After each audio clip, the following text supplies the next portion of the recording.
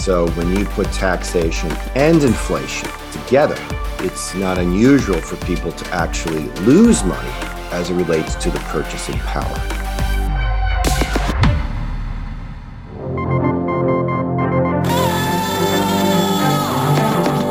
Help is on the way. This is the Retirement Rescue Podcast with certified financial planners Nikki Early and Dan Caprill. Well, it's been a little while since we've done one of these podcasts. It's been so long that we decided to change the name of the podcast. But you know what? It's still us. It's still Dan and Nikki. And whether you're a client of ours or whether you've stumbled across us, we want to welcome you to this podcast.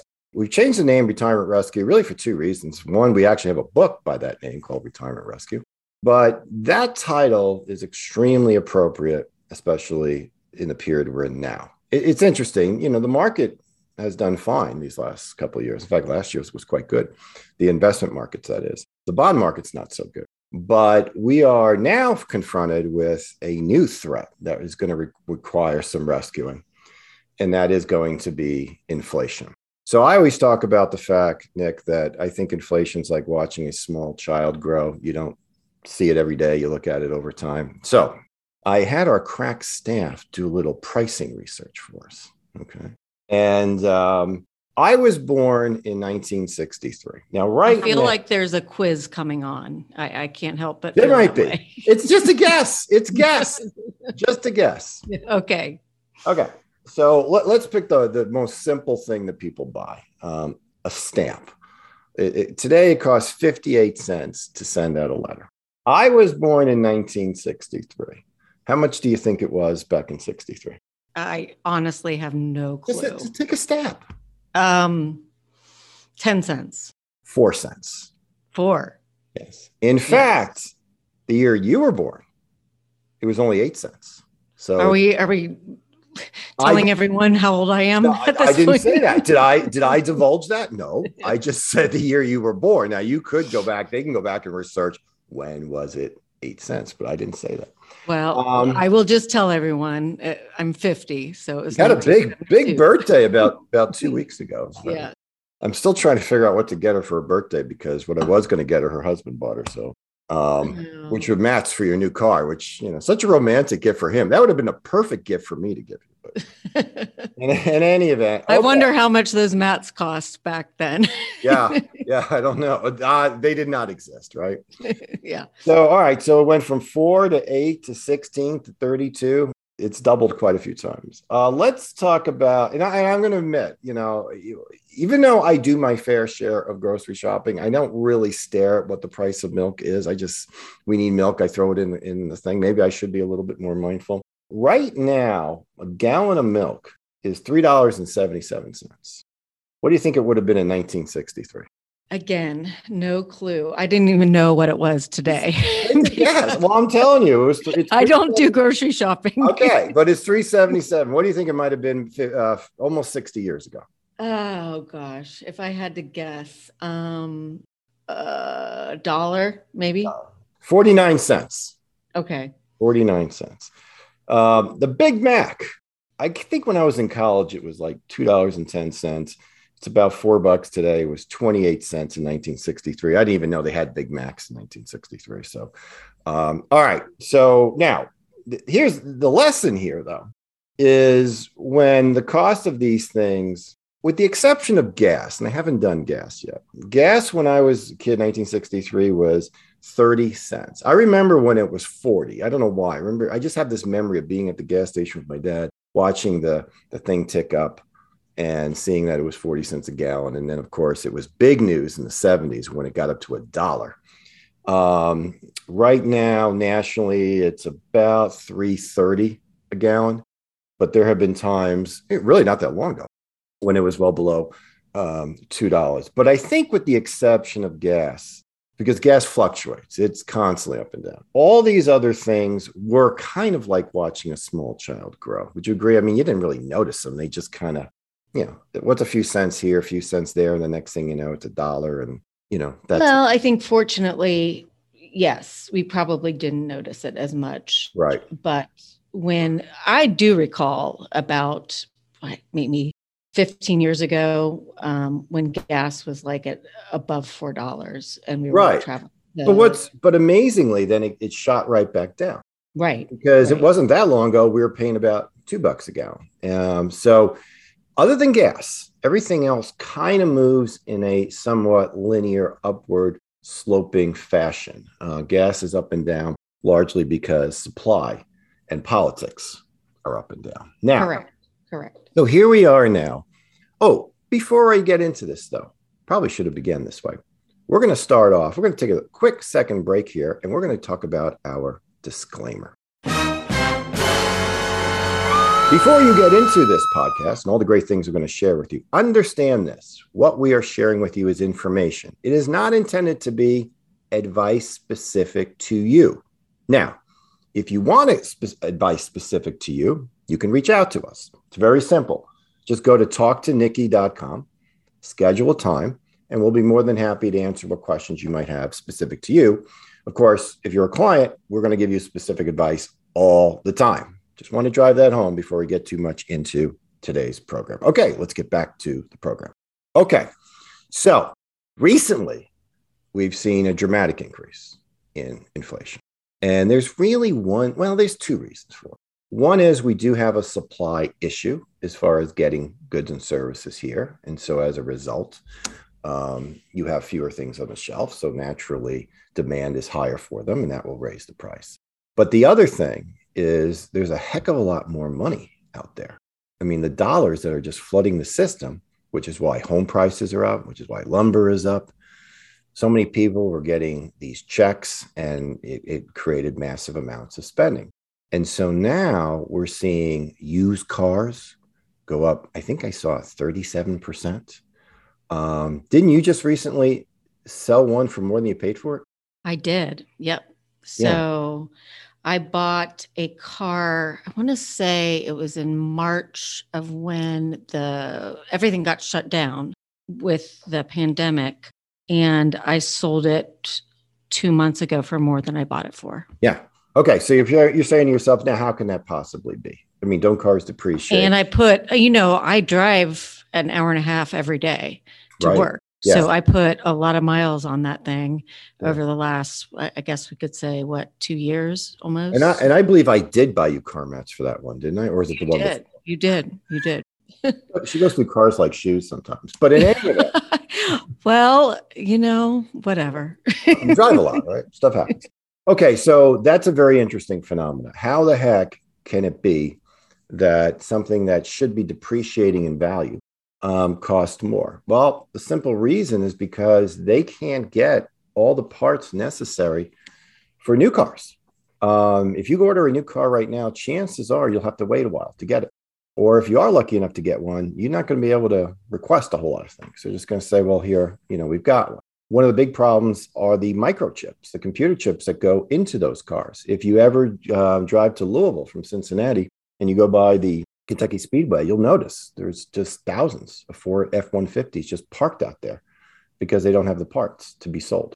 So what has happened now is that car dealers are focusing more on their used car inventory, and the demand for those is quite high. So if you have been contemplating getting rid of a car, now is an excellent time to sell it. It may not be a great time to buy a car. However, you may find that what you're able to get on the trade-in makes up for what you're maybe going to end up having to pay on the new car. Now, if you can wait a little while, so let's say you have 2 or 3 cars, and you can certainly give up one for a while, this could work out for you quite well. I would also suggest that you shop your car around a little bit. Don't be so quick as to take the first one that comes along. But clearly right now they're in high demand. And so one dealership was willing to give me like $32,000 for my car. The other one was like $38,000. I mean, nice. So yeah, it definitely $6,000 difference. Right. Yeah. For sure. So we definitely shopped around. Mm-hmm.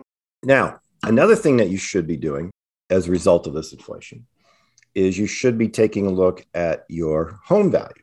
Now, I say that simply so that you are, one, aware of it, you have, without a doubt, more equity in it than you had previously. Sometimes it's advisable to tap into that equity via a home equity line of credit if you want to do enhancements to your home. However, one of the ways in which the government is going to deal with inflation is by raising interest rates. The Fed has already suggested they might do it as many times as 4 this year. So if you do have a home equity line of credit, understand that that is a adjustable interest rate. Every month, it will have a new interest rate. So that could work against you.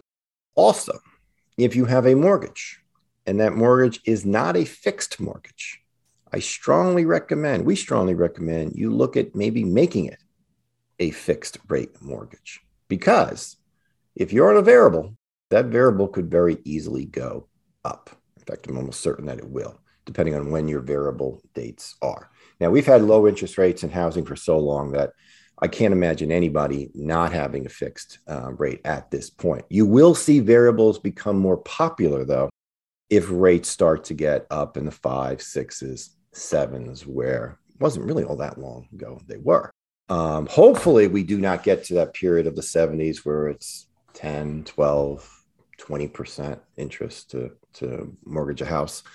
So to that extent, if you have debt, you should seriously think about retiring that debt, because to the extent that that debt can fluctuate in interest rates, credit cards, another great example, then you want to perhaps pay that off now rather than wait and see what the interest rates are going to be, because they're probably going to be a lot higher.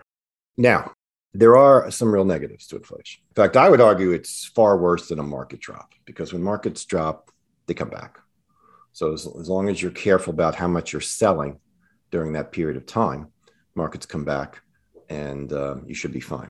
But inflation is a little different, because inflation affects the things you need to buy. It's kind of hard to say to somebody, well, let's just eat less, this month or whatever. So one of the things that we've always done in our planning, and unfortunately not everyone does this, is we factor in inflation into your portfolio.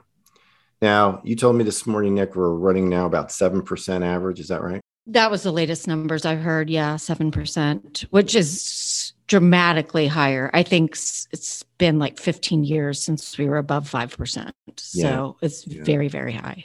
Yeah. Now, it's interesting because always keep in mind that you have your own inflation rate, the things you buy.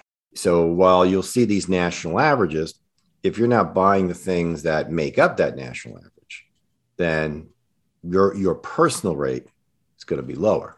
But of course, food and those things are going to be. Well, what we hear about, like steak, right? And that's what you hear on the news right now, is that steak is so much more expensive. Well, if you don't buy steak, not that big of a deal. Mm-hmm. But certain things that we have to buy, like you said, gas, milk, those things are going up. If you do buy steak, Sam's Club and Costco probably are cheaper, but than some of the other venues. But okay, so one of the things that we've noticed when we are working with clients, and this has been the case easily for the last 15 years, is very rarely do they ask for an inflation adjustment in their withdrawals. But we've been factoring it in.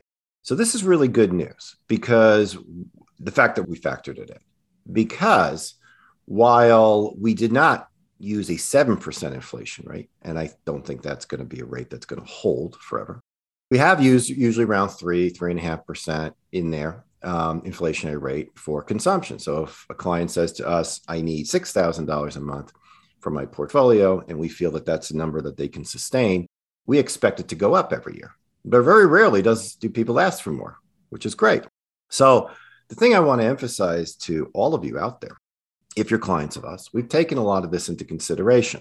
However, it's going to be very important that you communicate with us if you're starting to see your costs exceed what your normal retirement income is. Now, if you're working, this is a moot point. In fact, if you're working, you probably should expect, I'm hoping, to see higher increases in wages as a result of inflation. I remember when I was coming out of college, it wasn't that unusual for reviews plus COLA adjustments for my company to be close to 10%.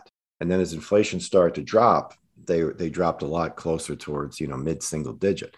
So you hopefully will see earnings keep up with that.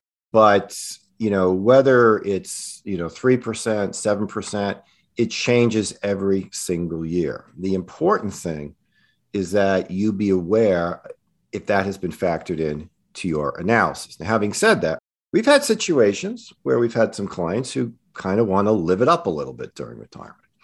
And they maybe have spent a little bit more than we wanted them to spend. And often the response to us is, well, sometimes it's you got to cut it out. Okay. You're going to run out of money unless you promise me you die by 77. Okay. Never a good conversation. But sometimes the response we have to them is, okay, that's fine. You can stay at this number, but we can't raise it for inflation. So when we do reviews next year, that'll be something. But that doesn't happen very often. So I don't want you, if you're in that situation, trust me, we've told you that. Go ahead, Nick. Well, no, it's very important that we do this analysis every year. And we're very honest with our clients about what their situation is. But like you said, it's not like every year they're coming to us saying, I need a 3% increase. No. We're factoring that in. And then typically it's like 5 years in, they'll say, you know what, my checking account's getting a little, I don't have as much money as I used to. Right. I need another couple $100 a month. So it just comes and goes as far as it's not like every year we just raise what we give 3%. Which means if we did it at 3% and, someone's been with us for 5-6 years and we've never given an increase, we can handle a 1 year at 7. I mean, we can do that, right? And that's the point I want to emphasize to people here, as far as that part of it goes. If you're not a client of ours, I would just say to you that it's very important that any type of analysis that you have done, whether you've done it, whether your advisor has done it, that is factored in. And then the other part of it is, and I know we beat a dead horse on this show, or actually we will be beating a dead horse because we just restarted the show, is inflation has an evil twin brother. They're both evil. The other one is taxation. So when you put taxation and inflation together, it's not unusual for people to actually lose money as it relates to the purchasing power. So it's important that your portfolio have a percentage of investments that typically do well during inflationary time. And that would be equities or stocks. So for years, I've had other financial advisors suggest to me that the recommendations that we have for our clients are a bit aggressive given where they are in life. Now, in most cases, we only recommend half your money be in equities if you're retired. And that's mathematically derived. Okay. It isn't just like we just kind of pull that out of the air. No, it's mathematically derived. And the reason that equity presence is where it's at is because of inflation and taxation. We've always been cognizant of taxation. Up until recently, no one's really been too cognizant of inflation. So that's a big part of your portfolio. And that's why it's there. And that's why it's incredibly diversified as well. So I think no matter how old you are, if you have some type of reasonable life expectancy beyond today, you're going to want to make sure that you have some level of equity presence so that you can handle inflation, because otherwise you're at break even when you factor in tax and inflation historically, or in the case of treasury bills, you're actually losing money because historically when you factor in inflation taxation on those, the real rate of return is less than inflation. So your purchasing power has diminished over time, and that's not good. We don't want you to experience that. So being too conservative is actually being aggressive. And what I mean by that is if you stick all your money in fixed annuities, or you stick all your money in cash, or you stick it all in CDs or bonds, you're making a very aggressive assumption that taxes and inflation are going to stay low so that you get a real rate of return. And we're seeing all the evidence in the world that that's not the case. So the one thing that I think I can comfortably say is that at least between now and the end of the year, you're not going to see any tax changes simply because Congress is gridlocked and nothing will come through the Senate at the present moment. Now, we have another election coming up in a few months. All indications based on polling is that you'll have an even more divided government. So right now, Democrats have the House by a few votes. The Senate is split, although the vice president can break a tie. But in the Senate, a bill doesn't come up for vote until they can agree to stop debating it. That's called a filibuster. And that is not going to go away because two Democrats kind of figured out that if we get rid of the filibuster, when we're not in power, then we're going to regret it.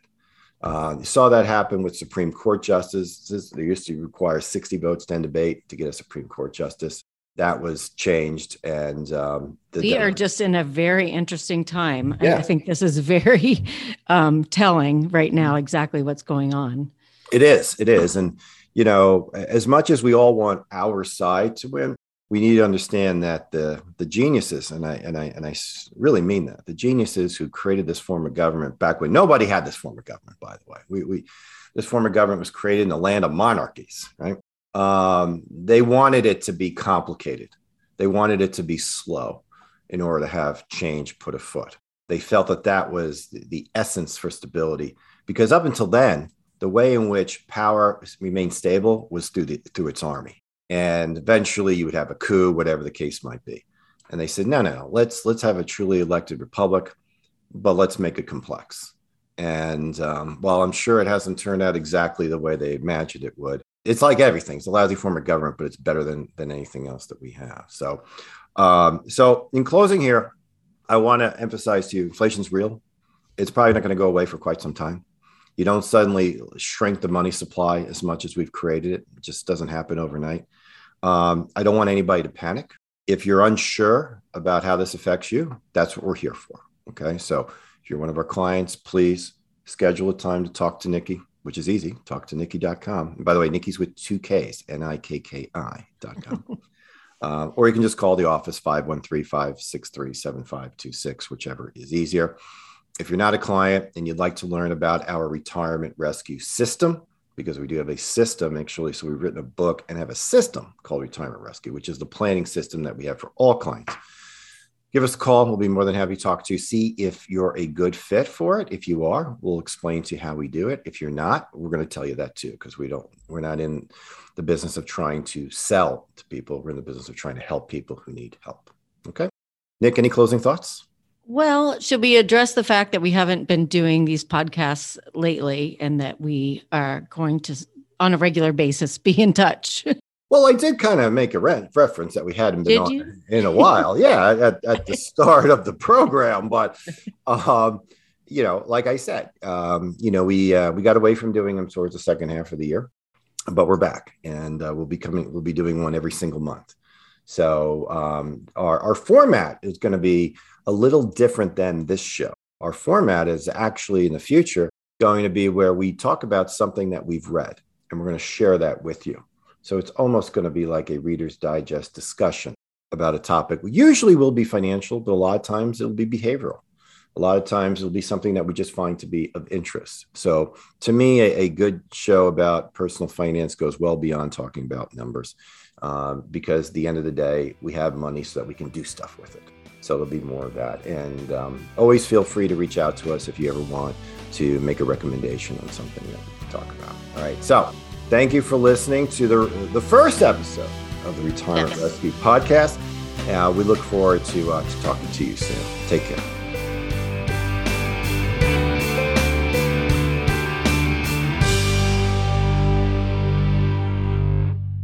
Information provided on today's show is provided for information purposes only and does not constitute investment, tax, or legal advice. Information has been obtained from sources that are deemed to be reliable, but their accuracy and completeness cannot be guaranteed. Always consult with an investment, legal, or tax professional before taking any action. Nikki Early is an investment advisor representative of Capril Wealth Coaching, LLC, a registered investment advisor. To obtain a copy of Form ADV and a privacy policy statement, call 800-353-7923.